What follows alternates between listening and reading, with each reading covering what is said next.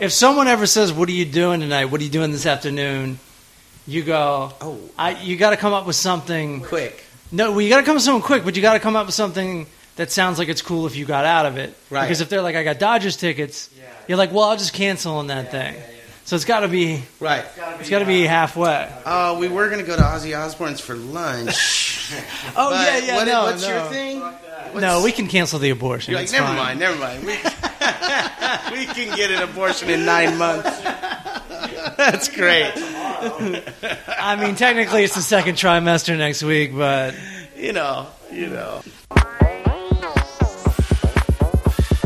Meet me at the ice cream truck. I'll buy you some ice cream. You know what I mean? The show is obscene, but I bet you gon' like these three dudes trying to get along. Craig Coleman and Matt Sharon. Don't forget to start the show. EA Dub, Eric Allen Window.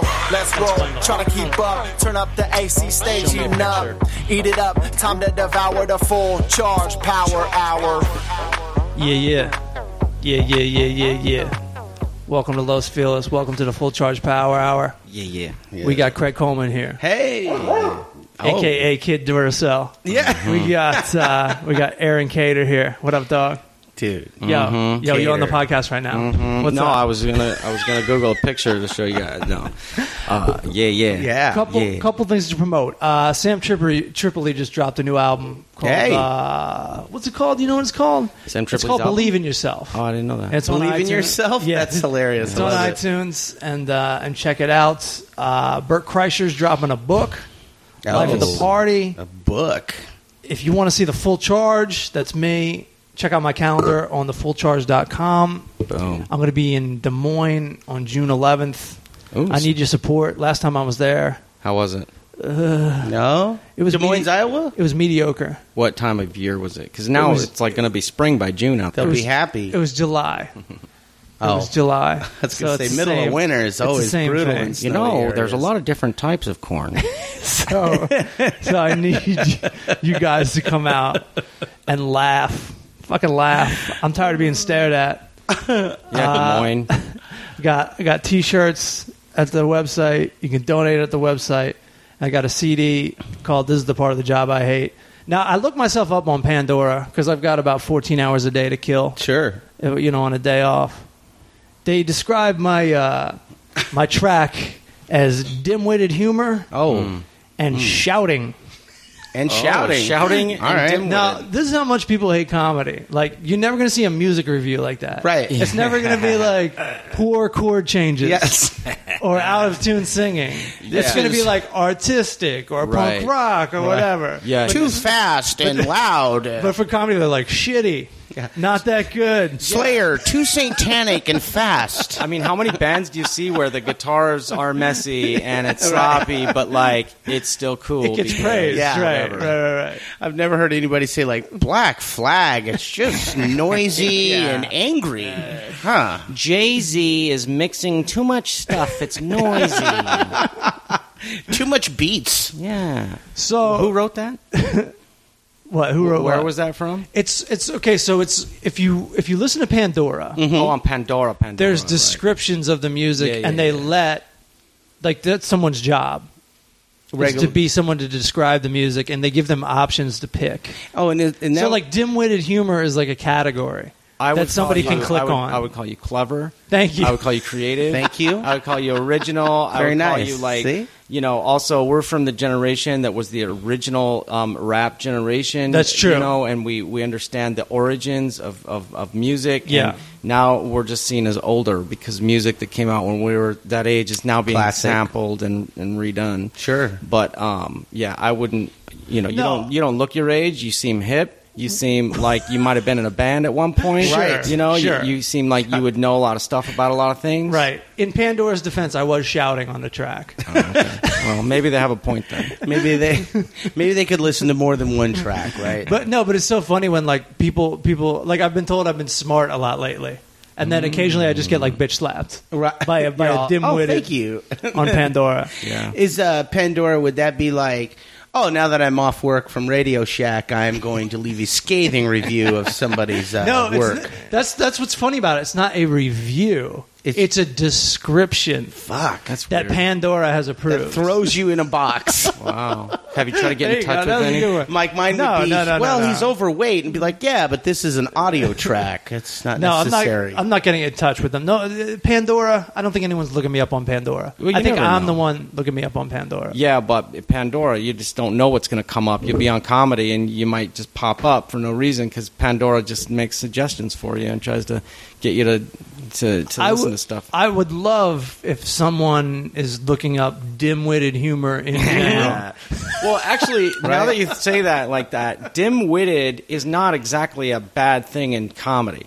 Like, sure, I know that by the word dim-witted means you don't have wit or not sharp wit, and so that is bad for comedy. But in so how many comics would you say are purposefully dim-witted? You know, many. That's like all of comedy. So right, it depends on which way you look at that. Absolutely, and I'm looking at it just to kind of laugh at it because I've heard so much the opposite. I can take that one. There's so much more lowest common denominator comedy than you. That's retarded. Basically, by the time someone says they hate reading, well, that's a worse review. Book reader. This comic seems like he reads a lot. Right. Really. Yeah, and a lot of people are like, oh, he's going to be smart, make me think. Yeah, you'll be the laughing stock of Des Moines. Yeah, so I was trying to think of like the last time we all did a gig together because we all started out together. Oh, God. And I doubt it's the last one we ever did together, but the one that comes to mind is when Brigham Avery. Shit. Do you remember this guy? Yeah, absolutely. So we all used to do this show in Culver City called Bar Azur. Yeah, yes. And so it was, I Can't be don't know, last that was kind of like became our clique in a way. Uh-huh. Yeah, although your wedding was like a total reunion of Bar Azur. Because all the other mics and open mics we had to do were at coffee shops, which fucking sucked. There's a couple of coffee shops in HaHa we used to run there a lot back then. But yeah, this one was like a bar, so it was dark. Right. It had the qualities of a comedy club. Right. Whereas when you do a coffee shop, God fucking help you. Right. You were already in at the store at that point. No, I'd just gotten in. It was right before I got in because I remember I came to Bar Azur and like Brian was hosting, and he goes, "The newest comedy store paid regular," Right. and I was all proud of myself that night. But there was us, there was Taylor and Ari, Tom McCaffrey, McCaffrey, Anna somebody, Beta, Anna Beta. That's where I met Mike Black. Chris Hardwick came in there a couple of times. Lots of folks came through. Yeah, a lot of people used to come. I remember one time, like I was just starting to get my grip on the jokes I'm famous for. Where like, y'all hear that dial tone? The shit is off the hook. And we were just getting into those. I remember Peter Sprite went up after me. Yeah, what did he do? He was like, "Y'all better put on your hard hats." Because I'm about to rip the roof off this motherfucker. The roof's about to fall down. And that was the first time. And I don't know. You probably did invent some of those jokes there. I have a bunch of jokes that I invented there, but you went in the back and found a ladder. Yeah. Okay. So I told Tom McCaffrey to heckle me. Oh, okay. You know what I mean? I told Tom McCaffrey to heckle me. He's like, "Hey man, you suck," or whatever. I'm like, "You motherfucker, wait here," like as if there's anywhere to go. Right. I went in the back and I got a ladder. I'm like, "This is a ladder. You're going to need it if you want to fucking step to me." Yeah! Seriously, the place went crazy. The place went Absolutely. Because it was week after week genius. of Fulcheron with these just like hilarious one-liners that were like these total like, smack talk. You know, you want to step to this. I'm about to break it. You know, you hear that. It was like total shit talk. And that must be why everybody hated McCaffrey, because they're like, why is he heckling Fulcheron? We like both of you guys, and both of you guys had a lot of similar jokes whatever. You guys wrote them together maybe, or you guys were buddies. But, like, because he had that funny joke about how in the Lionel Richie video for Hello, there's a blind girl in the video, and she was sculpting a bust, and it was of his face. And he goes, I guess all people, for blind people, everybody just looks like Lionel Richie. That's the default, like, that's what it looks like for blind people. All people look like Lionel Richie? Yeah. All his jokes back then were about, like, something he saw on TV. Yeah. So it's like, I saw the Pat Benatar video, and she's like getting kicked out of her parents' house, and she's like 30. That's right. Yeah, that's right. There was also one night at Coconut Teaser, which was his basement in a rock club, and on Sunset Boulevard, and everyone just was shitting on this one guy in the audience, like for real, like taking this guy on. And so McCaffrey, in imitation of that, every time he told a joke, he'd just go, "This guy's a fucking dick." And then he'd move on. Was it the guitar guy? No, that was Buzz. Okay. Buzz. You were there for that? I remember some of that. Yeah, I was there for a bunch of those shows, and there was always... Yeah, it was like a rocky... That's Buzz. Buzz was a music open micer. Right. There was two open mics. There was a music and a comedy. And so he would go on last on comedy. I mean, last on music, so he could actually be part of the comedy open mic. Mm-hmm. Then he'd sit in the audience and heckle us with like a vest on. Yes. Yeah. And always a new rock bitch. Yeah, he was like trying a wannabe rocker, and we were like, "Come on, guy."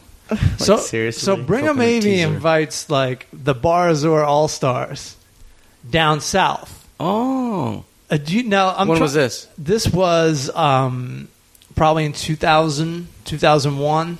Whenever we were Bar Azor in it, yeah, that was when he invited everybody down. It was 2000, and Brigham used to have this bit where like he'd do the whole act. This is even at an open mic. And then at the end, he'd be like, "Because I'm wearing a toupee." And then he'd take the toupee off. Do you know that? Do you remember that? That's right. Jeez. Oh, my God. So he had this... that's funny. He had this Orange County gig for all of us. And we all went down there. It was me, you. Did I do it? BK? BK was there, and Tom McCaffrey was there, and Brigham was there. Oh, and it was like... It started off strong. It was like... Brigham started the show off, and like the whole place was fucking packed. Right. And everyone was going ape shit. But after every comedian went up, like more and more people left. Right. That's the usual. Until it was just like the same 10 of us that would have been in the Bar Azor. Yeah, by the time actually turned into Bar Azor. You went up. Then you went up, and you were like, "Listen, I'm not going to try tonight." You're like, "I'm not going to be up here sweating like a meatloaf like Coleman." Do you remember that? Right. Oh, I remember a lot of sweating like meatloaf. Yeah, because you're 100% guy. You get up there and you rock it out, and win or lose, you're going to perform your best. Right. You're going to have your best show. You've planned it, you've arranged it, you put it together. You're going to get up and you're going to do it. Sometimes maybe it's the weed talking, but you're going to do it. Right. Right. Yeah, that's back when I would drink and get high. Yeah. You would before shows. Oh yeah. Yeah. Oh. Yeah, I tried it, and every time it was like, "Oh man, I'm better off without." Sometimes the weed works against you. Yeah, it can easily work against you. Weed usually works against me. I haven't gotten high before a show in so many years. Yeah, but, I stopped. I can drink. I can definitely have a couple of drinks. Weed usually doesn't make you a force of nature. No, it actually makes you a receptacle of nature. Right. You just sit there and take it all in. I mean, I've noticed with Chappelle or Joe Rogan or guys who are constantly stoned on stage that they can be funny and they can be brilliant, but it does seem like they're more likely to just like ramble for an hour. Yes. Than have an agenda and sort of get through their material and be a little quicker. So it can if you have tons of time and room to fail, then go for it. But Yeah, that's the thing that would happen sometimes if I was too stoned. Right. I'd be in the middle of something. I go, "Oh, wait, this isn't a joke. You're just talking." Yeah. You're just fucking talking. I'm just like ignoring them, basically, and just talking to myself. Right. Mitch Hedberg used to have a joke about like wanting to have a trap door on the stage. Yeah. So you just for push yourself, just push a button and you fall down and land. And a tunnel out to your car. Fucking A. And he said, just and I land on a couch and have a drink. Yeah. Just like a way out. There's got to be a way out. Brilliant. Yeah. Without having to like pass the mic and walk through the audience and like try to acknowledge a couple of people before you get the fuck out of there. Yeah, pretending like you're okay. Yeah, like, thanks everybody, I had a good time. Yeah. And then like at the store, you even have to introduce somebody with gusto. Like, this next guy's really great. Oh yeah, and pretend like it didn't hurt. It's like trying to like kick something or do a karate thing and like acting like that didn't just break your hand. Right. You're like, oh. I love when like an MC totally bombs and then they're bringing you up and they go, this next guy's a really good friend of mine. You're like, hey. Yeah. We're not that close, guy. Yeah. Don't associate me with you. Yeah, let's not get too close. We're just, it's one night out of the week. My go-to was always, I'm sorry, people. These are just dreams that I'm chasing. And they go, and I go, it's cool. I'll go home tonight. I'll smoke a joint and masturbate in the dark while I cry. And then that would usually get a laugh. Yeah. People are like, half laugh, half. Okay. Oh, fuck, I wonder if it means that. We'll be your friend. Yeah. I got that recently. I got like, after like the third self-deprecating joke, I got like, oh. Yeah. Once the all starts, like, all right, take it easy. All right, settle down. You maniac. Yeah.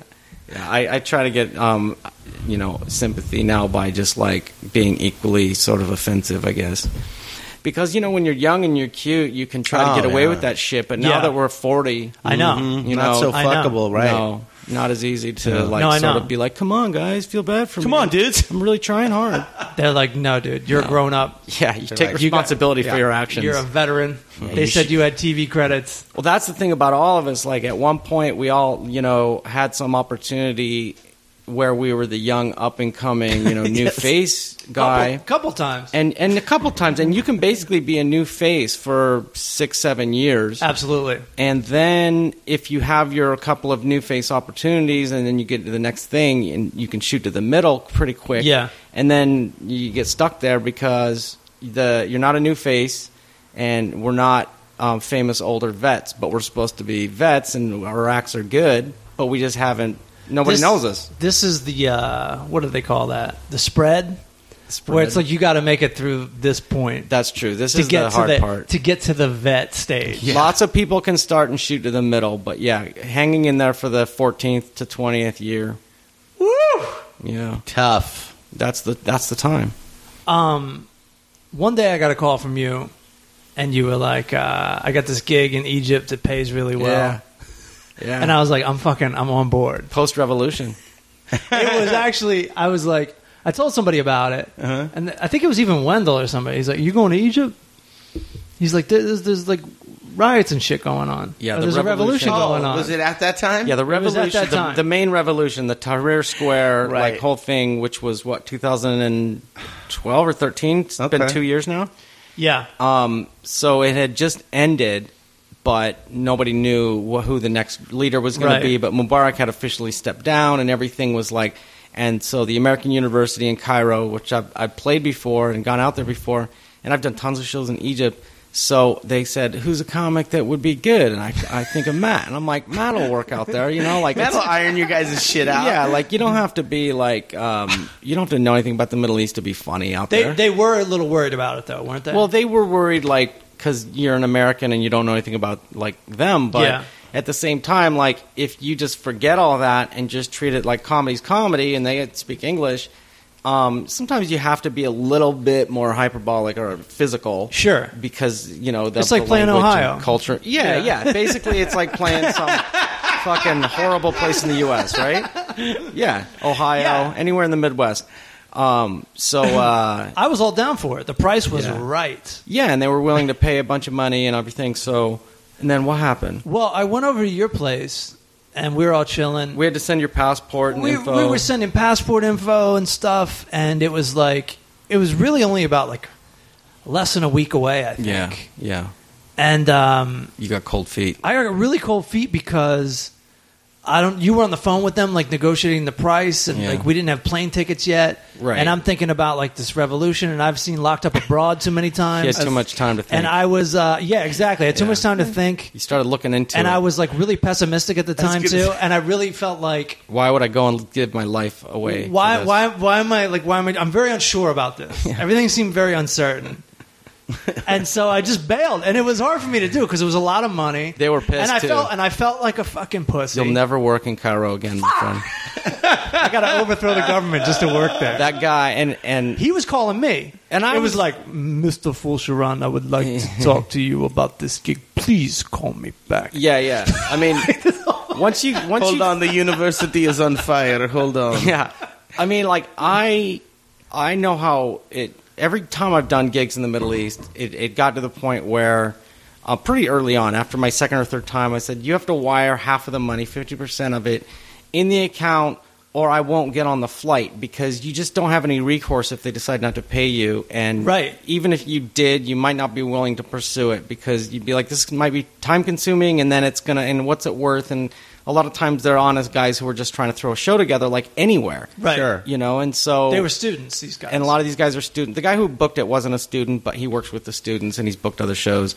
So anyway, he was mad at you, and I was like apologetic for you, and then he filled in, and he found somebody else. And there ended up being like 6 or 8 student comedians that all did time, and like the show was like way too long as it was.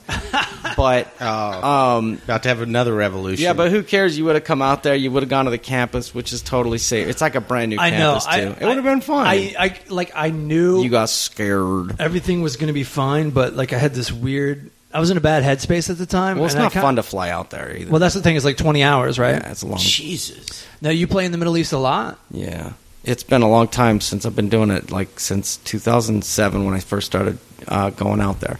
But yeah, Cairo is different because it's such a big, massive city, and it did have and I don't blame you for not wanting to go to Cairo because like at that time it did seem completely unstable, and it was, but it wasn't completely lawless. The military had taken over, and it was basically post-revolution hangover. Everybody was like, "We won the revolution. Now what? Now what are we going to do?" Right. It's like after Woodstock. Yeah. Fuck. Oh, my tent's all fucked up. Like, how do I get home from here? Holy crap. Yeah, and then they elected that guy that they had to have another revolution to get rid of the guy they elected.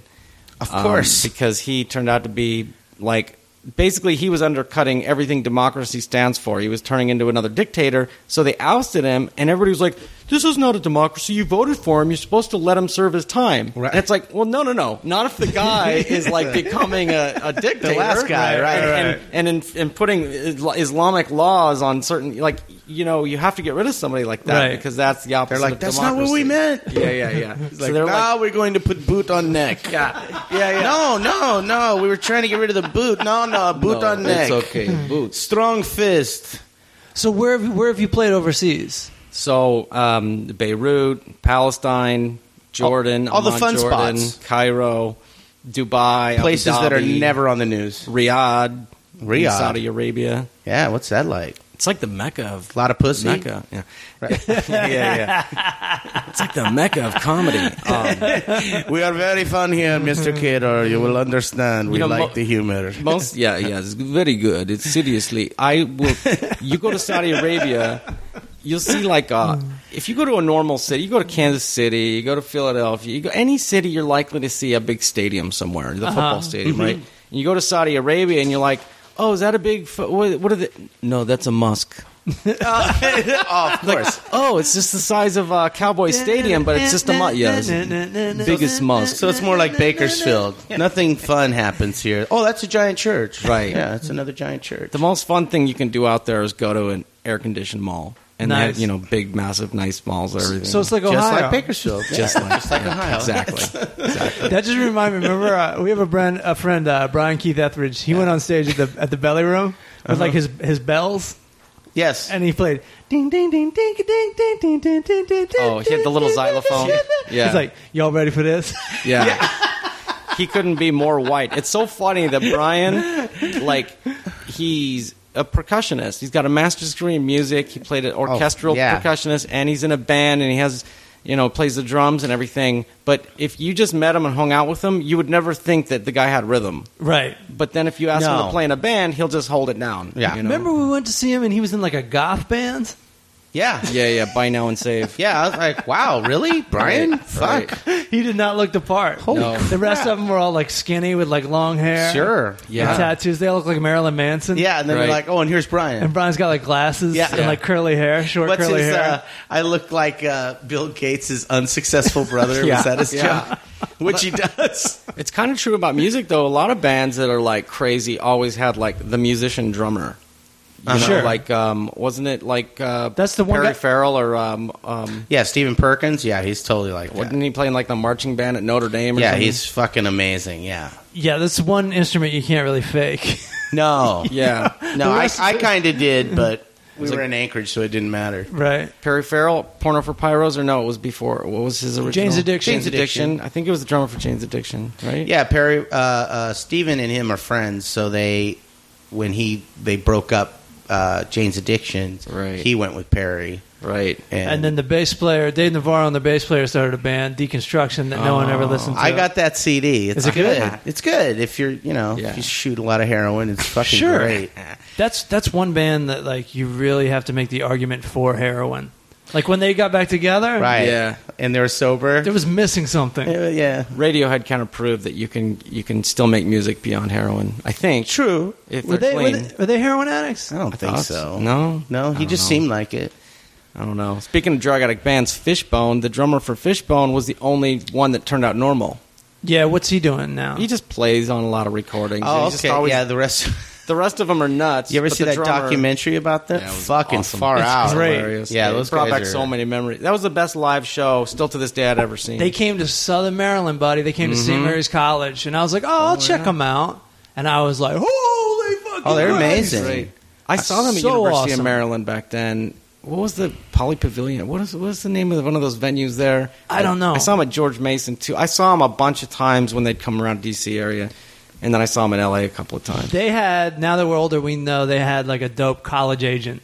They were like, we can get this band around the colleges because they didn't hit anywhere else. No. Well, the funny thing is, they were all part of that Red Hot Chili Peppers, Jane's Addiction, that LA scene. They were all part of that. Well, it seemed like they started it. Yeah, yeah. But then when everybody else took off, they kind of fell off. No doubt. It's like, we'll take it from here, guys. Right. But we're not as good, but their second major album was a fucking complete disappointment for me because it was like 3 good songs and then skits. Yeah, there was some weird skits. A bunch of skits. Well, to be honest, what the fuck is this? That documentary kind of showed that like if they could have kept their shit together and come out with a good album, they might have weathered that little hump. Absolutely, where Red Hot Chili Peppers got over that hump, and now like my wife's little brother is like 19, and he listens to the Chili Peppers as if they're just another band that's out right now. And like I'm like, dude, they were out when he doesn't even know that, and they do know their old stuff too because they've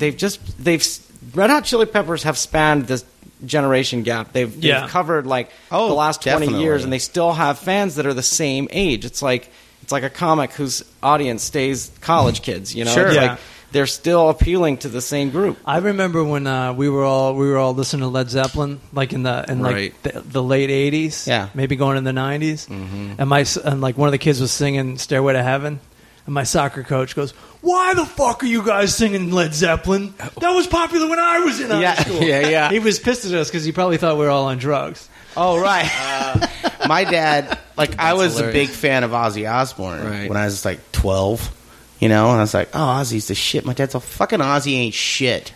And I was like, whoa, hey, this guy's a god. Yeah. And he went into his record collection. He came back, Black Sabbath, Paranoid. He goes, this is fucking awesome. Right. This is what Ozzy comes from. Like, I didn't know. Oh. And I go, what? What do you mean? He goes, God damn it. So he was the singer of Black Sabbath, which sucks now. Right. But this is awesome. Listen to this. Yeah. And then I was like, oh, yeah. Okay. That's so he broke you off the original. Yeah, absolutely. That's also what's weird about getting older. I remember thinking, like, okay, here's Ozzy. He's big now. Mm-hmm. But in 1983, he was a demon. Or whatever. Mm-hmm. But he used to be in this other band way back. Yeah, right. In 1970. Yeah, through like 70, the world, through 78. Yeah, but like that ain't that long ago. No, it's not. It's not. 13 years ain't shit. But it's also But when you're a kid, it's your whole life, and you're like, wow, wow. When I was a baby, he was. I mean, people's parents sent their kids away to rehab or psychotic treatment because they listened to Ozzy. Like, Ozzy was a demon. Like, people were so afraid of him. They took him to court. Mormons were sending their kids to Boy Scout camp so that they wouldn't, because they caught them with the tape. He was. And now it's like just a big campy joke. It's kind of like how Snoop Dogg was this gangster, and now it's like Frank Sinatra, or something. Well, or a Muppet or something. The funny thing about Ozzy, and they're like, "Oh, he's satanic and all this." I mean, his first album has a song called "Fucking Mother Earth." It's all about saving the planet. Yeah. And we're hurting Mother Earth. What really sucks is Black Sabbath even has like Christian songs. Very pro God songs. Right. It's hilarious. The evolution, man. And the satanic songs are kind of like, oh no, I'm fucked. Satan's got a hold of me. Sure. It's never like, yeah. praise Satan. Yeah. Right. It's like everybody else read all that into it, and they're like, what the fuck are these people talking about? Right. They're like, yeah, actually, I go to church with my mom every Sunday. They're wearing crosses. Mm-hmm. Yeah. It was like somebody put an upside-down cross on one of their albums. Yeah. And then they get the album, they're like, oh, fuck, what? Well, all right, whatever. Yeah. Like, why? I don't know why you did that. We got a tour to do, don't we? Yeah. Yeah, it's so funny. Like, it's hilarious. But at least music's always been that place where people can explore the dark side and do shit. Because, Bakersfield, like in the 80s, all that anti-abortion, satanic, backward masking shit, like those people were at every fucking concert protesting, you're going to go to hell. And I'd be like, yeah, fine. You won't be there. We're in Bakersfield. Yeah, I'm halfway there, bro. In hell. Yeah, you're already can't get worse. Yeah. Plus, Bakersfield seems like the headquarters for a lot of like hardcore and old metal. Yeah, like so maybe the parents really, if they just would have let their kids embrace it, maybe they wouldn't be as big a fans as they are. Yeah, exactly. That's something people always forget. This is human psychology. If I'm like, no, you can't have this. I'm going to get it so bad. I was totally unrestricted. But what your dad did was awesome. He's like, that ain't shit. This is the real shit. Check this. Yeah. Take this better version. Because for my dad, it's just fucking music. He could care less what I listen to. I heard a funny sort of similar thing. I was at Amoeba, and I'm up there in the DVD section looking for an old movie, and I see a guy with this kid. Looks like a father and son. I don't know if they were, but... the kid's looking through, and I just hear him from the side go, "What's Rambo?" Right? He goes, "Who's Rambo?" And then and I'm like, "Oh, that's funny." The dad literally turns to him and he goes, "You never heard of Rambo?" Like totally patronized the jackass. Kid. And I'm like, "Hey, dickhead!" The guy, he's the kid. Are you surprised that the kid's never? You're supposed to be like, "Oh yeah, you never heard of it. Rambo's great," and explain it. But he's like, instead he makes fun of him. Good, kid, where you been living under a rock? Right. Like, well, it used to be that like you knew everything your kid saw because they watched it at home. Yeah, but now everyone's got their computers and stuff. You just watch it in the room. But I've seen a lot of parents acting like peers to their kids, especially at shopping malls, like at the Irvine Improv. I see guys walking around with like their 6-year-old sons, and the 6-year-old will be like, "Can we go to the movies?" And the dad will go, "We just went to the movies." That's great. Like, talk about talking to your kid on their level. Oh, my God. Like, he's whining like the kid. I'm like, oh, fuck that family. Yeah, they're fucked. It is so funny. Go to the Irvine Spectrum and just go like, oh, man, this is not good. This culture. I live down there now. Yeah, where are you living? Newport. Oh, you're in Newport? Yeah, man. He's on the Brigham Avery circuit. Yeah, night and fucking day. From Santa Clarita to Newport. It's nice down there, though. Oh, fuck yeah, it's nice. It's crazy. People are courteous. In a good mood. Mm-hmm. It's insane. I never liked that people from Orange County would sort of separate themselves, even though it is separate. But I'm always like, well, you're from Southern California. You're from the greater Los Angeles area. Mm-hmm. Unless you're way south Orange County and you want to say you're from North San Diego. Yeah. But I just feel like Orange County is this perfect in-between spot where I'm like, dude, you're from L.A. Yeah, it's just a suburb of the L.A. shit. You know? I know you passed through there as a kid. Did it used to be just nothing there or what? No.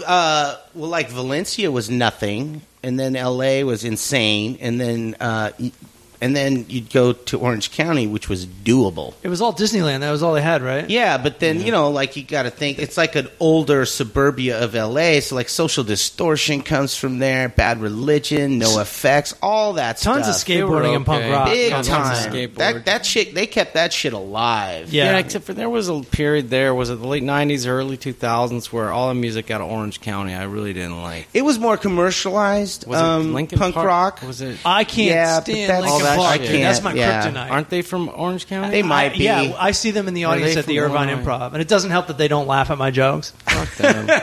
So it's like, I hate you, you hate me. This is it. I'm not a fan, and I'm not a fan of that type of that sound. That people then copied it. I don't know where they even came from, but it was so white. Yeah. You know what I mean? It was just so cheese. It was white rapping, and it was fake white rage. Yeah, fake white rage. If you have Orange County white rage, you're you might as well just drown yourself. You're Linkin Park. Yeah. That's what it sounds like. It doesn't matter how loud Jay-Z raps over it. Linkin Park fucking still weak. Yeah, I don't really like that. I was sound. never a fan of that shit. No, I don't think it was because of our age too. We were always into music if it was good. I'm still into music. I used to work with these. Yeah. I used to work with these kids, just putting labels on videotapes, which sounds like a job from like the 1800s. Yeah, no, I know what you're saying. And they would blast Linkin Park, and I would just lose my fucking mind. Oh, and they'd ask me why I sure. didn't like it. I'm just like, just because it's fucking horrible. It's like horrible. I couldn't put it into words. I'm like, it just sounds like garbage. Well, if you listen to the lyrics too, it's like, wham, my feelings are hurt. Yeah, it's so bad. I'd rather listen to Celine Dion, to be honest. Me too. In the early, 89, 90, that was the whole punk is dead.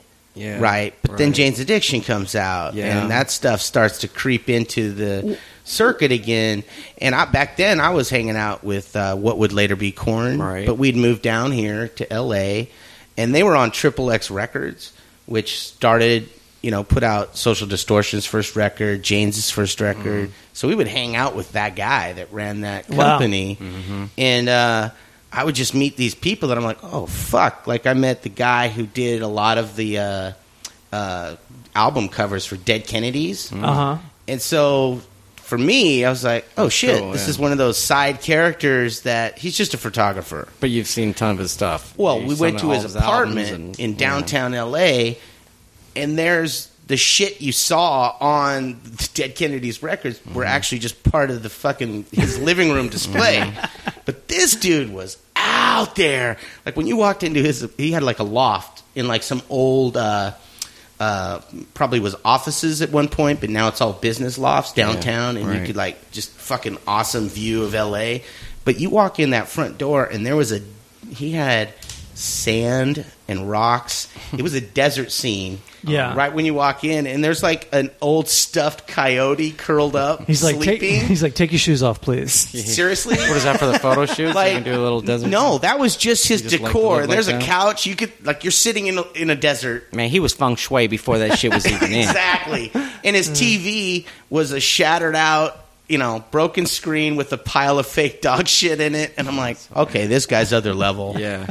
Baby dolls all over with missing arms. Oh, I hate that. Oh, That's no, creepy. the whole place his bathroom had a million things to look at. You know what? Downtown loft situations that every single one of them I've been to, that's the vibe. It's a trip, yeah. They're all artists. They do have nice ones. I bet you in the 80s or the 90s when you were there, I bet you cost like $85 to live there. Yeah. He probably paid like $400 to live in this awesome spot. It was his fake house that he took people to be like, because he had another. I'm an artist. This is how I'm living. This is my art. Meanwhile, house. he had a house in Woodland Hills. It might have just been his studio with a bed in it. Yeah, it literally could have been. He commutes. I just know he did not like them. Who? He did not like Korn? my buddies. Yeah. Then they were called LAPD, and we were like 19, so we're dumb fucking kids. Sure. And, he's hanging out with Dead Kennedys and all those other punk who were, like, political and all that shit.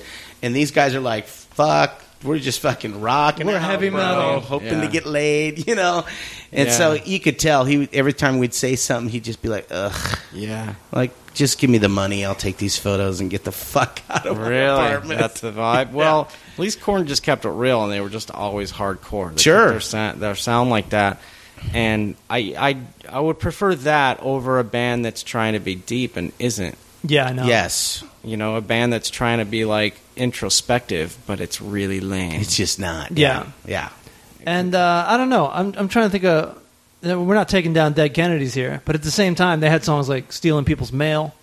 Right. And they covered "Viva Las Vegas." Yeah, Like they always said they were political, but as a kid, I never heard it. I didn't hear that political in it either. I think in the name Dead Kennedys, it made people label them that, but I never heard it in their music. Jello was political. Right. Yeah. The rest of them were typical, I'm just smoking some weed and playing my guitar fast. Yeah. Jello was the one that had an agenda. I wonder who the most political one of like Rage Against the Machine was. Was it the Tom singer. Morello or was it It's got to Zach? be Zach. I think the rest of them. He wrote the lyrics. Because Tom Tom Morello's pretty political. Yeah, he is. He's out there actively. But he doesn't. Right. But he doesn't need to be political.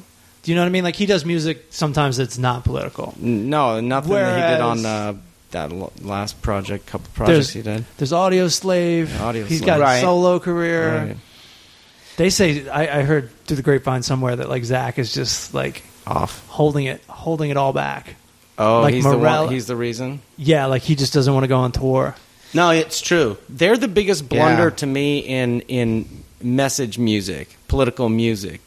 Because they were so popular, they were just meteoric, right? They just all of a sudden came on the scene and it blew everybody's minds, and they're on Lollapalooza, and everybody finally saw them live and was like, Jesus Christ, these guys are crazy. Really good. And for a small band, what is there, 3 or 4 guys in the band? I think only 3, right? 4. 4? Is it 4? But Morello did so many things on the guitar that nobody had ever seen before, making crazy sounds, and being able to do it live, too, with I don't know if he had delays, I don't know what the hell kind of setup he had, right?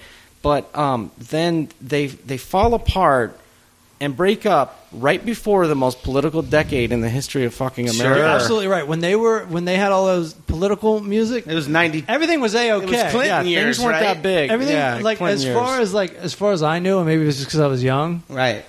I think it was the whole country though. It was just kind of like, things are pretty chill. Right. Things are kind of good. I don't know what these guys are so upset about. Yeah, but I still bought into it, even though of course. Even though the only reason I had money is because my dad worked for the Navy.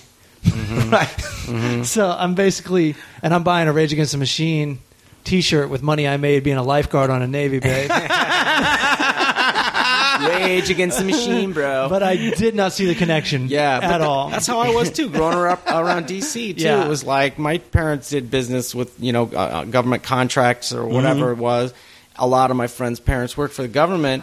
But so when they did songs about the CIA and this and that, even though in the 90s things were good, we knew that, being Arab, I always knew that America's involvement in, the Middle East was crooked and a lot of other countries, South America. I always knew we were crooked, but I just didn't know how deep the corruption went. And then those guys sort of give you this sort of, inspire you to go like, it's on, man. This shit is crazy. And then 9/11 happens and they're nowhere to be found. They're done. Yeah. They put out a cover album and then they were done. Yeah. Well, I heard Tom Which was great, by talking about that. And he was saying like, oh yeah, he saw back when we were doing our thing, and he goes, yeah, we were pissed and we were raging against the machine. And then he just laughs. He goes, and that was the fucking Clinton era. Yeah. He goes, which paled in comparison to the years. I met him once. I didn't recognize him, and guy introduced, this is my friend Tom, he's a guitar player. I'm like, oh really, you guys in a band? You in a band? Here? That's so funny. You just moved to town? How long have you been to town? I was like, what's the name of your band? He's like, Rage Against the Machine. And I was like, oh shit. And he was wearing a hat and everything. I'm like, oh, and I started going, man, I'm a fucking huge fan. I love you. And I actually knew some stuff about him from Guitar Player magazine or some article I read. And seen him live a couple of times. And then I asked him, I was like, is it hard to come up with new ideas for songs and stuff? Do you always feel the pressure like it has to be political or have a message? Do you run out of stuff? He goes, no, there's so much stuff politically you can do. He goes, it seems like it'd be easier to run out of ideas to sing songs about love. Right. It's like, how do people continue to write songs about that? There's like 3 different stages in a relationship. Sure. Like most musicians are writing songs, especially solo, female singers. It's always about love or mislove or we got to break up or I really want to get together. Shit gets old, man. There's like 8 different combos on that. Especially when we're countries at war. I just had a tough time listening to music that was at the club and about a relationship. I'm like, fuck off. 'Cause I'm happy. Well, that's all right because I think we're beyond. Right. We're in that spot now where maybe the country sort of just needs normal, happy music. Absolutely. But I don't think that during the most political decade that we'll ever see in our lifetime in this country passed without more sort of music that was a little more outspoken. I'm a little disappointed, I think, overall. We got like nothing. No, it wasn't like the 60s. Political? I think the Beastie Boys put out one song. They did. After 9/11, they did the 5 boroughs, right? They did, but they put out one song, and I'm a huge Beastie Boys fan, but I don't think it was that good. No. They used like their wackest beat to do an anti-war Everybody song. rushed to put out a song after 9/11. Springsteen had a good decade. Post 9/11. What did he? Oh, well, a resurgence. He just came back and did his shit again. He put out The Rising, which was actually a really good album, and then his next one was pretty good. And then all of a sudden, he's just never stopped. I mean, he's prolific anyway, but he's socially conscious. And then you think maybe U2. I don't know. It's just you compare it to the '60s, and you go, all the music from 60 something to 74 was all like political. Well, driven. Yeah. Well, you know, when I like talk to my dad about like the 60s, he's like, well, yeah, we went from lollipop, lollipop, lolly to kick out the jams, motherfucker. And you're like, oh. Yeah, it was a big people departure. People were like, holy shit, yes. That's true. You know, and everybody's doing fucking drugs and long hair and like, shit, it's not electric. Cookie cutter. It seemed like it happened in like a year. Yeah, it pretty much did. And I think it was like, here's some weed. Have you tried acid? Try acid. Right. Yeah, everything's different now, huh? Because even Motown stuff, pre-64 civil rights stuff, was pretty, you know, benign. But then in the later 60s, the Motown had message. Marvin Gaye tried to have this big message song, and it became like an anthem and all that. But it's like, what was the anthem of the post-9/11? There wasn't anything that I can think of. What would you say, like... when we have kids that go, oh, what kind of music was going on back in 2001 after 9/11, and what would be the anthem? What was it? You know, for me, it was the 90s were the shit. You know, I mean, fucking Saint Cobain, once he fucking blew his head off, it destroyed music for a long time. It was like when Tyson went to jail, ruined boxing. Yeah. So it's literally, I don't think we've had a musical messiah since. Yeah. And they don't come. They come every, it was like 10, 15 years. Radiohead had a good thing going, but it was never the cultural phenomenon that Nirvana was. No, and it'll be a long time before overwhelming. Something else and that was a fun time too, because I know you did, and I think you probably did. All listen to like all that post-punk rock, and it was like our music, and all of a sudden, everyone was into it, which kind of ruined it. But it was exciting at first, that everyone was like, "Oh yeah, this is awesome." Oh, I was in fucking Soldotna, Alaska, dead inside, and I saw that cold outside. Smells like Teen Spirit, and I go, "Oh fuck, it's happening now!" And they go, "What's happening?" I go, "Music is happening again right now." And there was a lot. And the two people I'm with, they listen to country music. These two girls, and they're like, "Well, I don't understand. What do you mean?" I go, "I know you don't understand what I mean." I go, "But this is going to change fucking everything." Change everything, and it did change the style. Everybody's wearing flannel.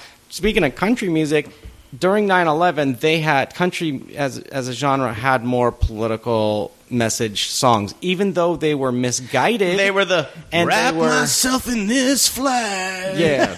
POW 3 like there's that song about the guy almost cutting off a car, and then he sees the bumper sticker that says he's a POW, and then the whole song turns into this fucking ball licking fucking love the troops love thing. It's America. Like, if you love the troops so much, why don't you fucking support a government that fucking doesn't put them in a war? Seriously, you know, and we'll give them health care when they get back. Fucking A, right? It pisses you off, but then the Alan Jackson, who was like, I'm not the most political guy. I don't watch CNN. I don't know the difference between Iraq and Iran. And his lyrics were blatantly like, hey, look, man, I'm not the brightest guy. I don't really pay attention, but I know about Jesus and love and forgiveness. And it was like, all right, at least it was honest. It was totally ignorant, openly ignorant, actively ignorant. Before you write a song like that, maybe you just Google it and take a look at a map, and then you kind of, maybe educate yourself before you just go out there and go, hey, I don't know. Right. It's like, do you not have the internet? Yeah, but his fan base, they're like, fuck yeah, I ain't smart either, man. And you know what? Nobody wants to feel stupid. Brian does know the difference between Iraq and Iran. He's just saying that to appeal to his audience. I promise you that. And I bet you Toby Keith, who wrote all that, like, we'll put a boot in their ass and all that, I bet you he's not as dumb as his music. No way. It's kind of like Tripoli's probably smarter than half his act. You know what I mean? Like, you got to play to the audience Believe in yourself, in stores now. Yeah, because you'll never hear me do political jokes. And I'm way up on the political conspiracies stuff. And way into conspiracies. You have all these interests in everything. But I don't talk about it on stage. Because it's hard to figure out how to translate it. Yeah. And then also sometimes I could turn into a fit of a rage. Like, you don't fucking understand. Right. So UFOs are real. Here's the question. Why is there no political song for the last decade? Is it because people are that much more into being successful? Or is it because they're scared of the government?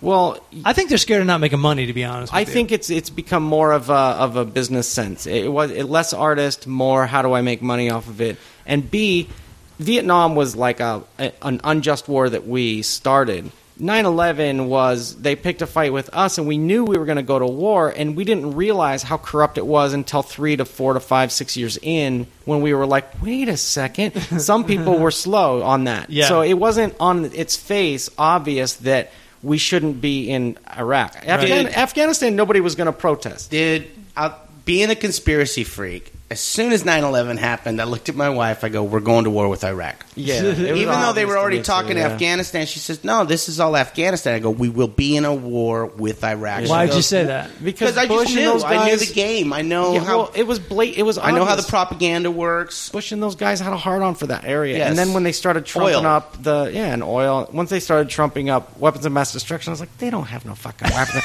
Right. I knew they didn't. Right. Remember when he went to the UN and the UN was like, nah, dude, there's no weapons. You can't go to war. And he was like, yeah. And he's still, and then they just went anyways. Yeah. And that's when they. But that's when the music started to happen. They didn't go to war in Iraq till 2003. Afghanistan was before that. Political music didn't really start to happen maybe until later 2003, 2004, and nobody knew where to stand on it. Right. It was kind of a ballsy thing to go like, because if somebody said, I'm against war altogether, I'd be like, all right, sit down. All right? Yeah, some wars are necessary. We just got attacked, all right? What did you think was going to happen? Sure, we're just going to build the fucking scrap metal, put a roller coaster there, and just go, well, we're moving on. We're going to go, not nice, guys. Yeah. Like, no, America doesn't work like that. It doesn't work like that, and you look weak if you don't strike back. So a lot of the music I listen to is very political, or at least the message is in there, but you've just never fucking heard of those bands. I mean, like, No Means No, they fucking have tons of songs about them. Nobody's heard of No Means No. No, I haven't. Me and maybe 7 other people go, fuck yeah. There's 2 listeners right now going, yeah, Coleman. I'm listening to it right now. We didn't have a Bob Dylan. We didn't have... No. I mean, Bruce Springsteen's the closest, I guess. How about this? No Draft. Doesn't that change sweet. Everything? Yes, and no draft. That changed, yes. If there was a draft, you better People believe. be singing the shit out of, fuck this. I'd be protesting. Oh, yeah. Yeah, there's so many differences with that era and now. You're right. Draft, not sure whether the war was just or not. Some people being tricked into thinking we had to do it. People not really knowing where to stand, and if you did take a stand... You were like, what are you, on the side of the terrorist? It was it's very polarizing that time. People were more likely to just stay quiet about it. I like 91, 90 with the first Iraq war. 92. Was it 92? Yeah.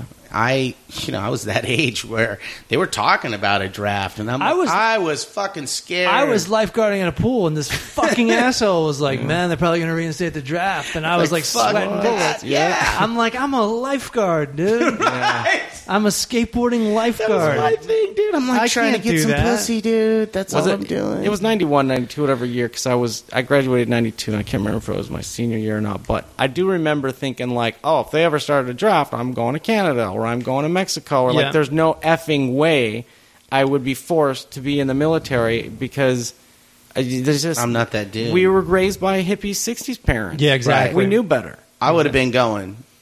I would have not figured out a way out. I would have been like, God damn it. What am I supposed to do? Fuck. She's from Alaska. Can I bring my Walkman? All I have to say is Montreal is amazing.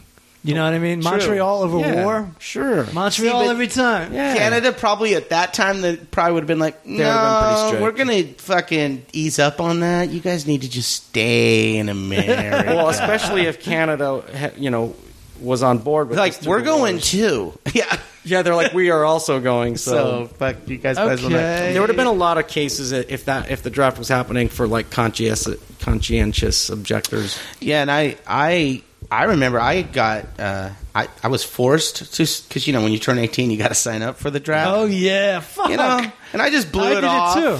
And those guys would call, they go, hey, happy birthday. Yeah, you haven't signed up for the draft. And I'm like, oh, like, wow, someone's really keeping the track of this. They used to have rap song advertisements. Like, it's the law. You got to sign up for the draft. It's the law. Right. No way. I blew it off. I remember I signed up and then, like, some guy called me up and he's like, maybe you want to come down here and meet and talk about it. And I didn't know how to say no to anyone, any adult when I was 18. Dude. And I go, yeah, I'll come down and meet you. And I told my parents, my mom was like, you're not going. The fuck are you talking about? You're not even going down there. You already said yes to this. They'll make you sign up. What you said yes to. Yeah. So they'll talk you into it. This is how I definitely wasn't ready for the military. My mom called up It was like, yeah, my son's not coming in. That's so great. And they're like, well, this qualifies as him not being qualified to be in the fucking military. How great would it be to be like in the same bunk with Voltron in the army? Right. And he'd be like, dude, you have to like do this. Oh, okay, all right, yeah, I'll just do that then. Yeah. Like, you just do whatever they tell you to do. Like, how'd you get here? I was like, I signed the wrong fucking thing. I thought I was taking the SATs. Yeah. He seriously would have been in an episode of fucking Stripes. Now I'm in Desert Storm. Yeah. No, I could get pressured into anything back then. That's so fun. I could anything. Too. Yeah. Anything that an adult said.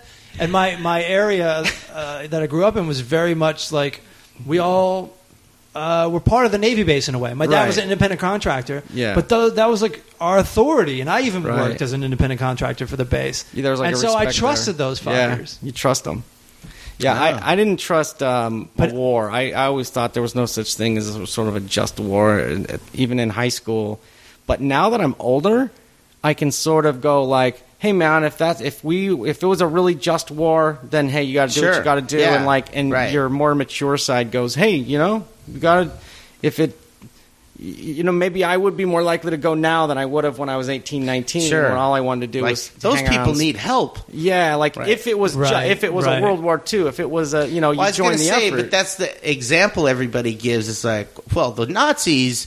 Yeah, that was these guys are out of control. Right. None of it's like that anymore. No, and every vet that I've talked to has come back from those wars and been really cynical about it. Like, really felt, like that was bullshit. Sure. All the Iraqi ones. And then I have an uncle and a cousin that have been over there. My uncle was a reservist, but he spoke Arabic, so he had to go over there and be an interpreter during interrogations. Oh, oof. And he won't talk about it. He won't even joke around about it. He has an easy time. He'll literally just go, I don't like to talk about it, and he'll just change the subject and be light about it. But have I mentioned I haven't slept in 3 months? Yeah. It was dark. Let's talk about that. I don't know what he's sworn to secrecy about or anything like that, but he could talk in general about it, and he won't. He's just like, the things that he's like, the things I saw there wasn't right. It's not pretty. Yeah. It wasn't right. So that's the thing about living in this country. Now, if everybody doesn't realize how sort of like double-sided, double-standard, hypocritical... People don't trust the government as much as they used to. You can't go to Cairo, and you can't go to all these other countries that have had revolutions and say you guys need to have a democracy when we're such a horrible example.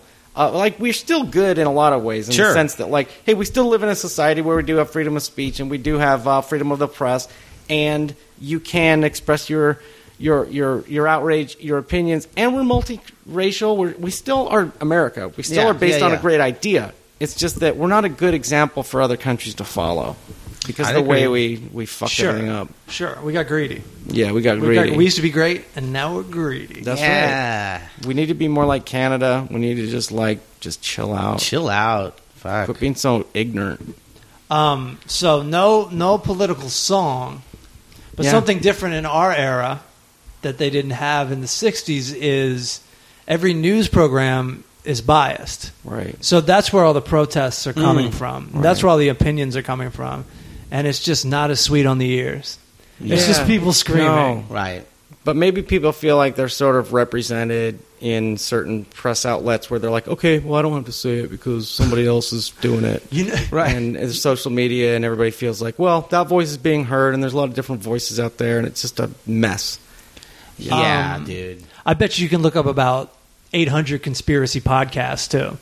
Yeah. There's not that many good ones. There's not. So you listen to some. Oh, I listen to every good one that's out there. Yeah, well, why don't you do some episodes of some conspiracy talk? Yeah, Conspiracy with Craig Coleman, the CCC. Oh yeah, that would be weird. Because I'll tell you why conspiracy. We got the equipment. Yeah, do. I'll tell you why conspiracy. You'll never fly again, but we got the equipment. Tell me if I'm wrong, since you're a conspiracy buff. Yes. The problem with it is that it always comes down to two things.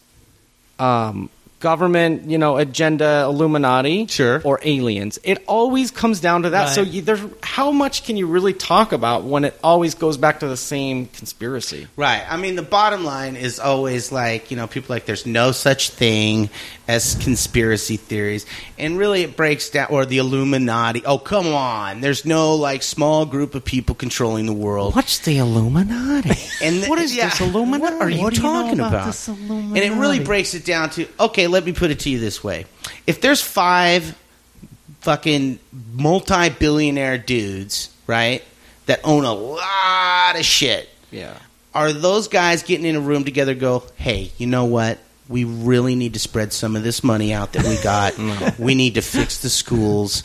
We need to really figure out a way to give back to society. No, that's not happening. No, they're like, how do we fucking control these other 20 countries that are just willy-nilly doing their own shit, taking care of their people? No, they get in there and figure out ways to break that down. And that's what the CIA was originally started for, was for the corporations and the billionaires, like the Vanderbilts and the fucking Rockefellers. Right. You know, when they say the 1%, it really is a small group of people holding on to all the fucking money. Yeah, but they sometimes, in their minds, they're like, hey, all of us billionaires got together and decided we need to do something about something. Yeah. And then they create this project that they think is good for society, and they also will make a profit on it, and the government is in on it.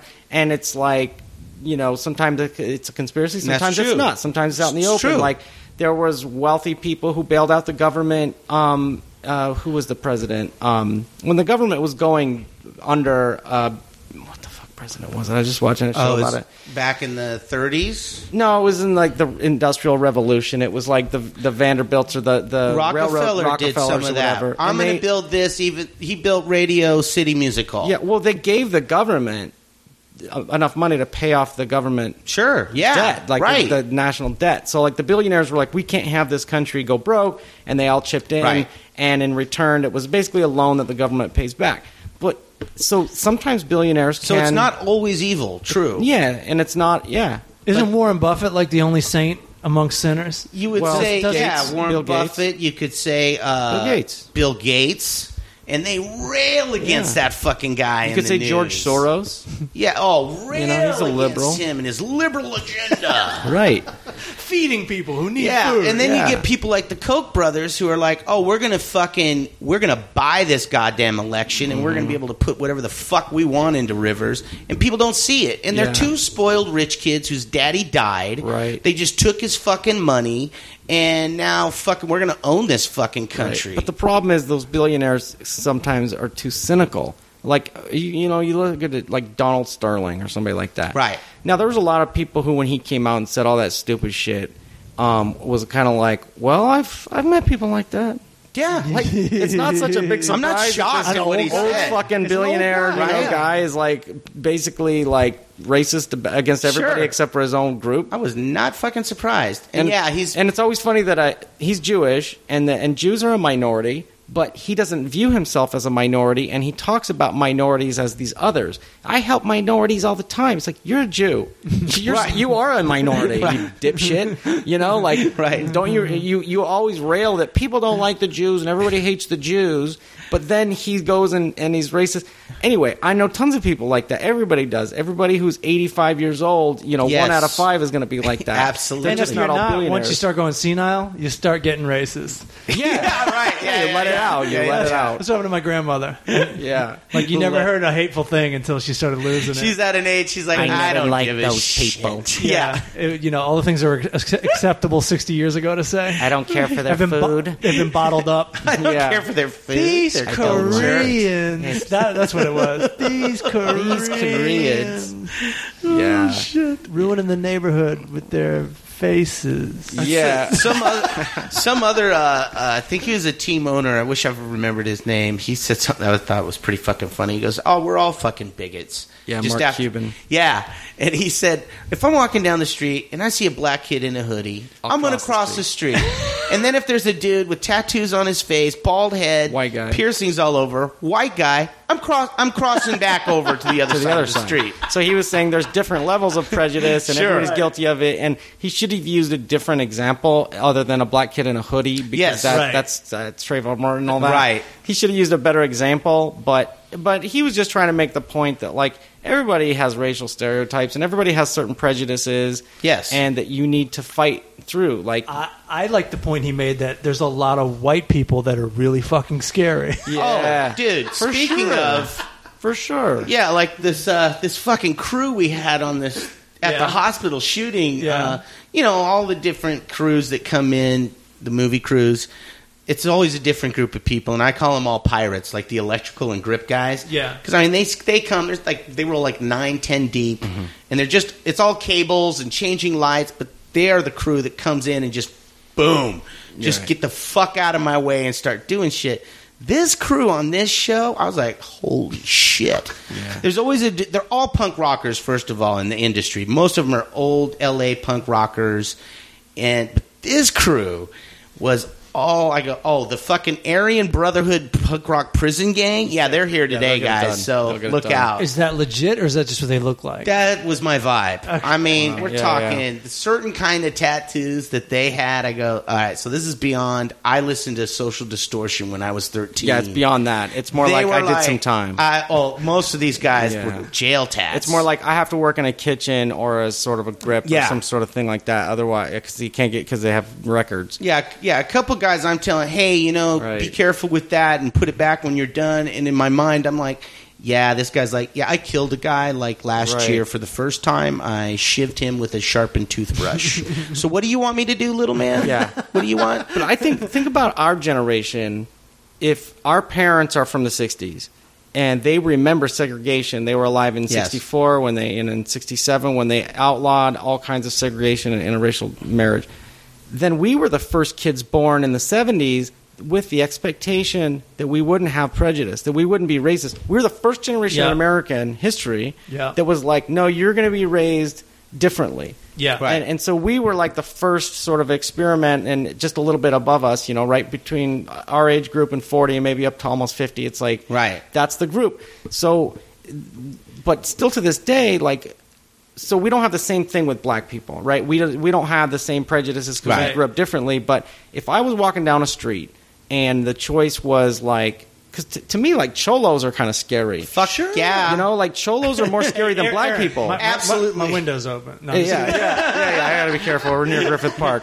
No, but and it's black people aren't as threatening to me as maybe they are to that older group, because I feel like, hey, they've struggled, they've gotten through stuff. Yeah. Some of them are Muslim. I can figure it out with them. Yes. Whereas I feel like they're more part of the mainstream. And they're more part of the mainstream. And I feel like cholos, they're not.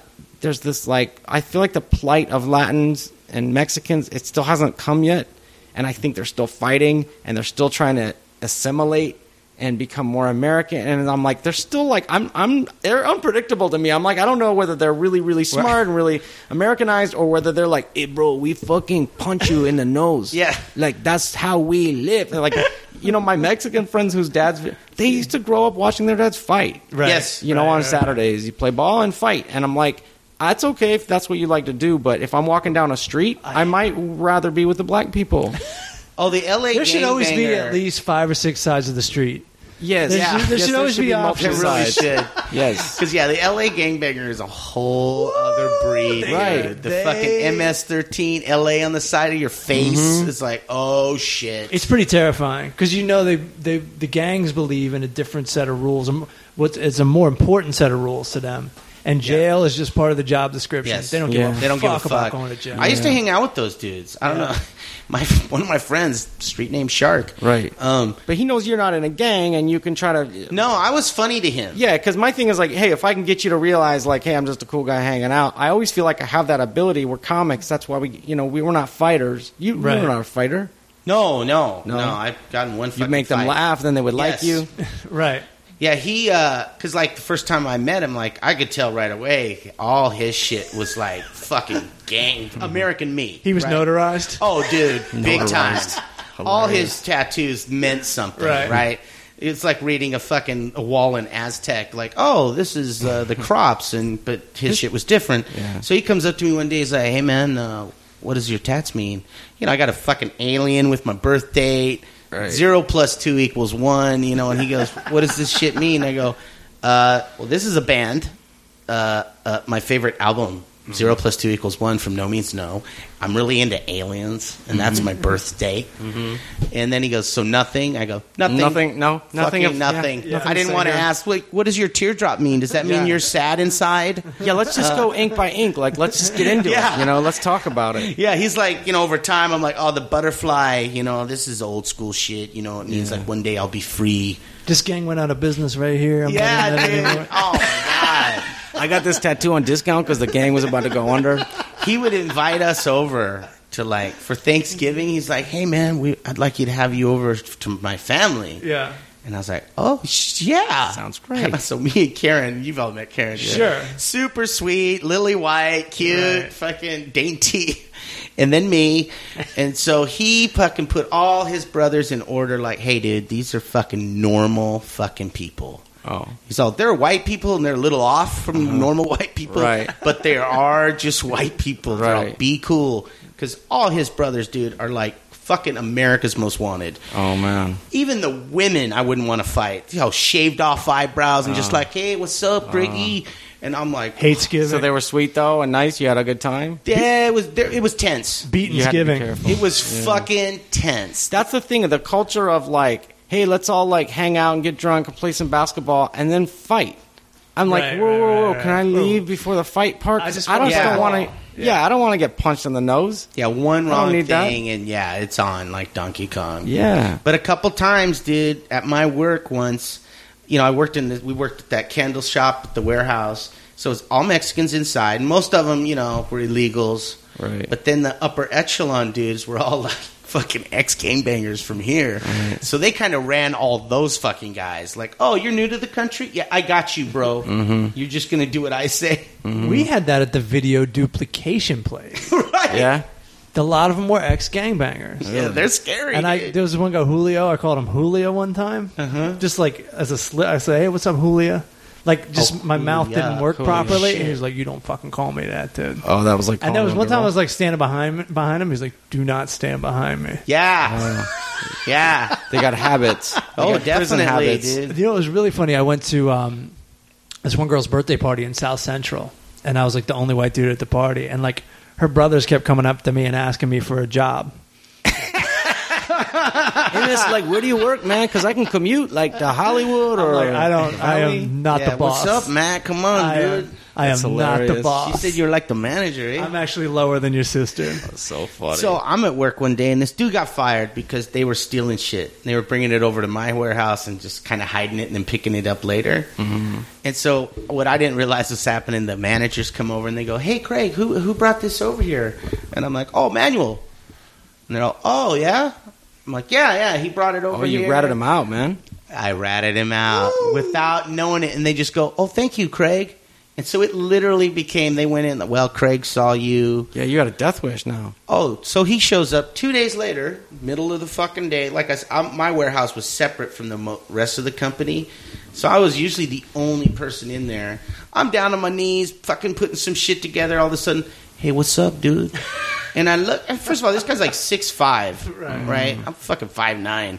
And oh, hey, what's up, Manuel? And he's all, what you doing, dude? Yeah. And he just had this look about him. I'm like, oh, I'm about to get my ass beat. Yeah, this is a confrontation. But then out of nowhere, my fucking buddy Freddie just happened to be walking by, and he comes in, he goes, hey, what are you doing here, dude? And he's all, oh, hey, Freddie. See, he was afraid of Freddie. Right. And so Freddie goes, hey, let's go talk, man. Let's go outside and talk. Straighten it out. Let's go outside and not beat up Craig. Yeah. Dude, turns out dude had a fucking gun in his fucking pocket. Oh, my God. Like, he was waiting for the 3 or 4 people milling about to walk out, and he was probably just going to pop my ass. See, that's the kind of mentality where you're like, you would rather, like, steal candles, and, like, he would rather kill you. Yeah. And then maybe take a few candles with him. Right. Like, he's going to kill you over basically because he wanted to steal some candles. Well, just because he lost his job. And he lost his job, Yeah. which was a low-paying job anyway. Yes. Which wasn't even his real job. No. Yeah. Your real job is probably stealing cars and selling drugs. Yeah, but it's pride. It's pride, and it's this code of you fucked up. And so now you have to be dealt with. And it's like, hey, maybe you should do a cost-benefit analysis on this situation before you murder somebody. And there's probably people going, so what happened? Why'd you get fired? Oh, well, Craig told on you. He probably had 10 guys go, well, why didn't you kill him? Yeah, it was Craig. You should kill him, man. Yeah, so somebody put him up to it, peer pressure. Yeah, because that guy doesn't actually have to go kill Craig. Right. He gets to stay home and watch TV. Yeah. Enjoy it, bro. Yeah. Collect some unemployment. So Freddie takes him outside. They have a talk. Freddie comes back in. He goes, hey, Craig, you should leave. Really? You should leave for the day. I'll take care of this. You should leave. And my bosses, they're all, well, why should he leave? And he goes, because I'm pretty sure he came here to kill Craig. But don't worry about it. I got it handled. Oh, we're worried about it. Yeah. They're like, okay, Craig, you leave. And we won't call the police until... No.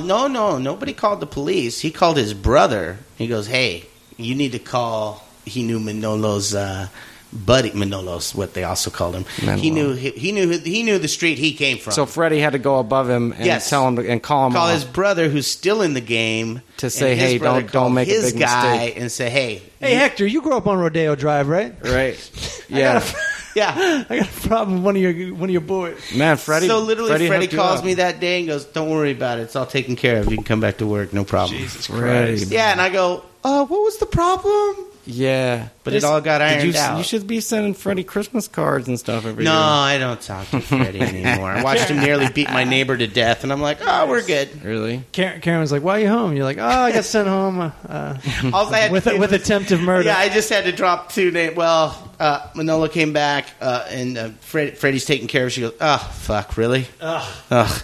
Do they know where we live?" Yeah, right. You might have to move. You might have to change your license plate. I literally thought that. I thought, fuck, we might have to we have to get new cars. We have to move. Right. This threat is going to be really inconvenient. Yes. Oh, it was. Yeah, it was sketchy. Yeah, you don't want... Yeah, that's the thing, man. Yeah. And I'm like, this is a fucking candle. I make $10 an hour. It's the most low-stakes gig ever. Why would somebody get that upset about something? It's the same thing with road rage. People who just might get out of their car and try to beat somebody up. It's like, look, when you get over 18, or I think it's basically below about 25, you might see a little scuffle or a little fight. But once you get to a certain age, you're like, no, we call the cops. You go to jail. Yeah. You don't go and get to threaten people and fight it out and just get to have a fun story to tell your buddies. Absolutely. You go to jail because you assaulted somebody. Right. But you just never know what kind of person is. So I'm just like, I'm going to start just waving people by if they're tailgating me. Let me get out of your way. There's no benefit. There's no benefit of getting into fights on the road. Get my face caved in because I'm like, fuck you. Yeah, you fucking prick. Fuck you. You're driving like a maniac. Right. Fuck you. Oh, you want to fight? Oh, shit. Yeah, exactly. You want to take it outside the car? Yeah. Next level? Fuck all that. I saw, I was jogging over the 5. Mm-hmm. I was on a bridge over the 5. And I saw, this car pulled over, and this dude was they were kind of smacking each other. This dude and this woman were kind of fighting each other. Dude and a woman. And so I called up 911, and I was going to say, this guy is beating his wife. But as it's coming out of my mouth, I realized, I don't know if they're married. I don't know their story. I go, yeah, there's this guy beating his woman. Yeah. As if she's his property. I just I feel like I was part of the crime all of a sudden. Yeah. Did they respond? I don't know because I had to go home. I was jogging, so I didn't have my phone on me. So I jogged my ass home. Oh, to make the call. There we go. But it was on the side of the 5, and it looked violent. Oh, yeah. If you're going to pull over on the freeway. And I guess I was the only witness. Assholes on the 5 who didn't call. Yeah. Right. They're like, dude, this commute's going pretty good. I'm not going to stop. I actually noticed that in L.A. too. New York had 9/11, and I think they already had this kind of mentality anyway. But when people started putting all those signs in the subways that are like, if you see something, say something. Everybody, those phone lines were jammed because people were always paranoid. I see this guy. He looks Middle Eastern. I don't know. They got a lot of calls like that. But in L.A., there's none of that mentality. It's more like, if you can ignore something, you should. Just walk away and just don't ever speak of it again. Yeah. I was at the BART station in San Francisco, and there was a suitcase just chilling in the middle of the lobby. Right. And I go over to the guy selling tickets or whatever his job is, security. I go, yeah, there's a suitcase. all by itself right over there, and he goes, "That's great." I was like, I guess 9/11 was 10 years ago, and we don't give a fuck. No big deal. Okay, he gave you a "that's great." Like, thanks, buddy. He gave me a fuck off. Oh my goodness. Mind your, it's ticking. Does that help? But fucking, that's hilarious. I don't think there's a clock. I was totally embarrassed, and I'm like, well, I guess I'll never do that again. I guess that's not important. Yeah. Maybe I'll just go and take it and open it up then. Sorry, I was brainwashed, dude.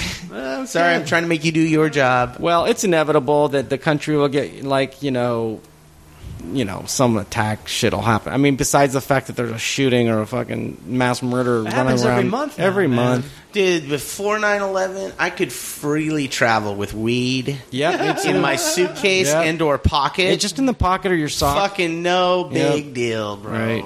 Now I have to take the train like a peasant. Yeah. But sometimes I wonder if I was driving behind myself driving. Mm-hmm. I wonder if I would hate myself. You probably would. I don't think it matters who's in front of me or behind me. I'm just going to hate them. That's what sucks about human psychology. Right. It's hard to have empathy a lot of times. True. It is true. Because I sometimes if I'm driving cautious and just, I don't fucking text. I don't, I'll just drive and try to be normal. I wonder if the people behind me are like, dude, speed up. You shouldn't be leaving 5 feet. Like, you should be leaving 3 feet.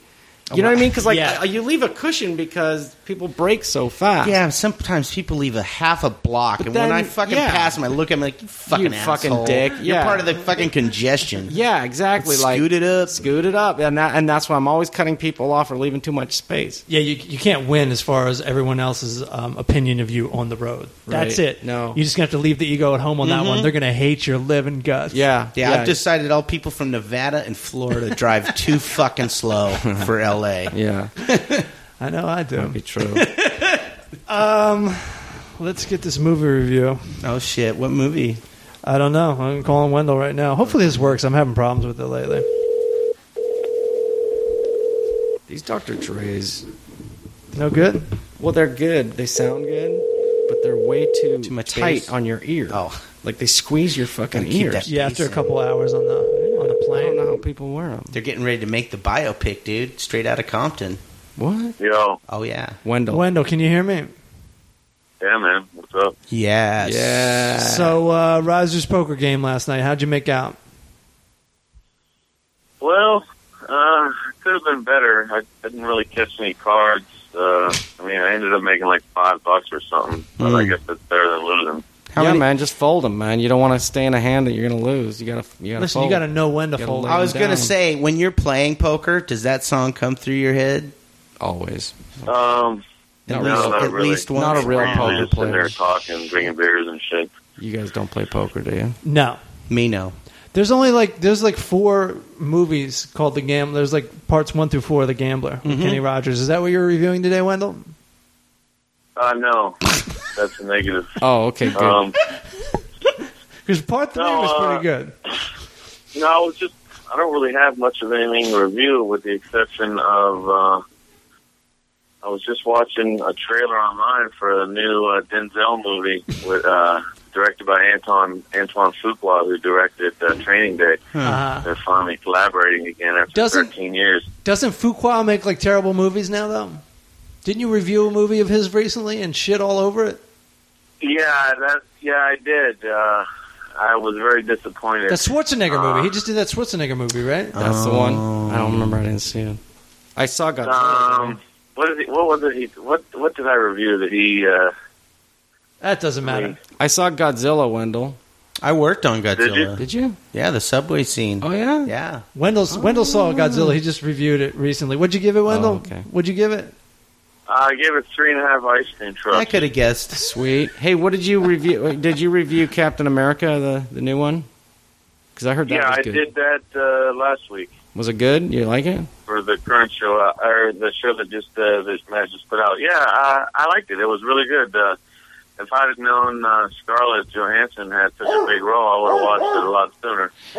I'm going to go see that tonight at the drive-in with the wife and kid. Are you? Yeah. What drive-in in Newport? Dude. Riverside. Spoiler. What? Yeah, there's a lot of drive-ins in Orange County. East Riverside, Monrovia. City of Industry. Sounds fun. I'm just now thinking of a reality show that you should pitch. Craig Coleman. After you get the conspiracy podcast started, right? Craig Coleman does drive-ins. Craig Coleman does drive-ins. And then Wendell can review the movie at the end. Yeah, if you go to Pennsylvania, actually has the most operating drive-ins in the country. But if you go to driveins.com, it'll tell you which ones are still fucking hot. Pennsylvania has the most? Yeah, that and a lot of satanic stuff. Oh, yeah, that's true. That's a big state. Yeah, so there you go. Two things about Pennsylvania. Yeah. Bam. And in Pittsburgh, they put the French fries right on the sandwich. That's true. Boom! So, Wendell, what's going on? What do you have to review? Well, I guess I was going to review that trailer I just watched for it's actually I misspoke. It wasn't Antoine Fuqua directed Training Day, but the movie I shit all over was that David Ayer movie, Sabotage. The Schwarzenegger was that David Ayer wrote Training Day. Okay. Antoine Fuqua directed it. So Antoine Fuqua is a great director. I don't want to shit on him. So what trailer are we talking about here?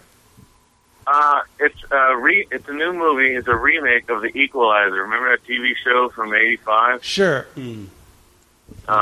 They did a remake of the show for a movie with Denzel in it, and Antoine Fuqua directed. And so it actually looks pretty good. I love that we're all nodding like, no, yeah, we know what you're talking about. Nope. And so what rating do you give this trailer? Dude, I got to give it 4 ice cream trucks right now. Oh, great! That's a great trailer. That should win. There are awards just for trailers. True. Again or something, you know. So, what rating do you give Riser's poker game last night? Yeah. I'm gonna give it 5 ice cream trucks, dude. Lots of good times, good fun. Excellent. I saw you over there, by the way, sneaking that. I thought you were taking a picture or something. I caught on you doing that, by the way. Yeah, that tweet you did. If you want to go to my Twitter, there's a Vine. It's one of my first Vines I put up of Wendell. Nice. Like a pig in shit. He is so happy to be at this poker game. You got to check it out. You look good too, man. It's a good picture. I'll put it up on Instagram too. Did you stay the night? No, we ended up leaving. When did we leave? Like 2. Oh, hold on. 1 or 2. Hold on. You said you couldn't do the podcast today. I'm just thinking this now. You said you couldn't do the podcast now. How are you available to be on the phone? How am I available on the phone? Yeah, like where are you? No, I'm not available on Sundays because I usually go to bed. I have to go to bed in about 2 hours because I have to get up at midnight and go to work at 2 in the morning on Monday. Okay. Oh, all right. I was just curious. Late shift tonight, I was just curious. Holiday pay? I'm not sure if I get holiday pay or not. I have to. You will. You better get after midnight. It'll be. So they're probably gonna fuck me. Oh, temp agency? No, they'll fuck you. Oh. Yeah. Wendell, how many ice cream trucks did you give to Man on Fire? Oh, dude, I get 5. That movie 5. was fucking awesome. Yeah, okay. I just wanted to make sure we were on the same page there.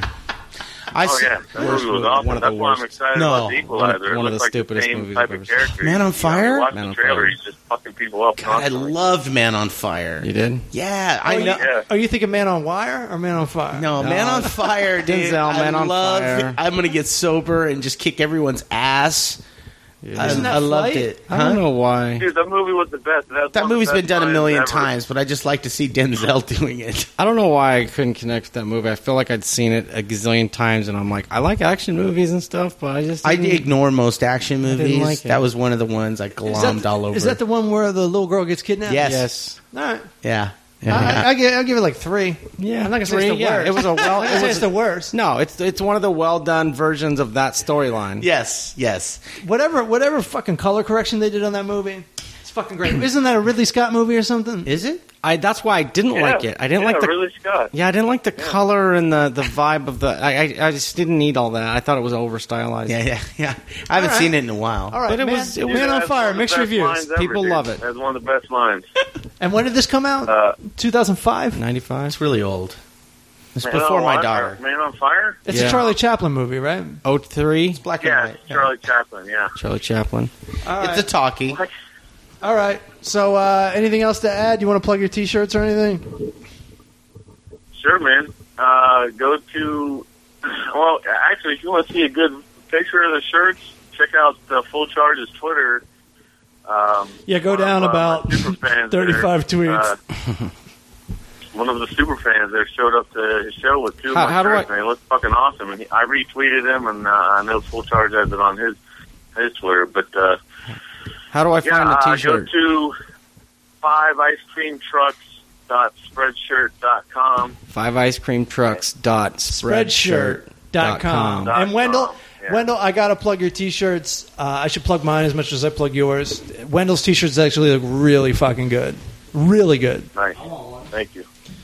All right, buddy. Someone actually bought one last night. I think it must have been someone at the poker game. I just checked the site a little while ago, so I've sold 4 things now. Maybe it was my fucking Vine that got everything heated up. 4 things? Maybe. So it's like $12 coming your way. A new car in your future, bro. Dude, I'm about to start making it rain, dude. I don't know what to do. Yeah, dude. Don't forget to add in that $5 you made at the card game. You can quit that job. Right. That's right. Throw that in the pot. All right, buddy. I got to get running. All right, man. Good to talk to you. Good talking to you guys. Later, Wendell. Later. Okay, folks. Thanks for hanging in on that really great trailer preview review. Yep. We reviewed a trailer. It's like, have you seen anything lately? No, I saw a trailer. So what are you going to review? I guess the trailer. I'm going to review a Coke commercial I just saw. Yeah. Okay, guys. Thanks for hanging in, and thanks for coming to listen to the podcast. You can check me at The Full Charge. Come check me in Des Moines on the 11th. Des Moines. And buy my CD. This is a part of the job I hate. Craig Coleman. At Team Coleman 76. That's all I got. 76. I'm at Aron Kader with 1A, Aron Kader. Got my website, AronKader.com. I'll be at the Comedy Store tonight. Nice. Yeah? Usually they've been giving me a Sunday night spot. That's cool. Because they don't do the open mic on Sundays now, so they give out spots. But anyway, so and then I'll be watching sports. We really didn't get into it because you guys aren't big sports fans. Yeah, but you tweet sports all the time, don't you? That's the only reason I'm on Twitter. Yeah. So if you're a sports fan, check out Twitter's. Aaron's Twitter. Yeah, I'm doing all sports and politics on there most of the time. But buy Fultron CD. Don't be a bunch of stiffs over in Des Moines. Yeah, and that's gonna do it for us. Great being here. Yeah, dude. You're welcome back anytime. I hope so. Anytime. Boom. Meet me at the ice cream truck. I'll buy you some ice cream. You know what I mean? The show is obscene, but I bet you gon' like these 3 dudes trying to get along. Craig Coleman and Matt Fulcheron. Don't forget to start the show. EA Dub, Eric Allen Wendell. Let's roll, trying to keep up. Turn up the AC stage, heating up. Eat it up, time to devour the Full Charge Power Hour.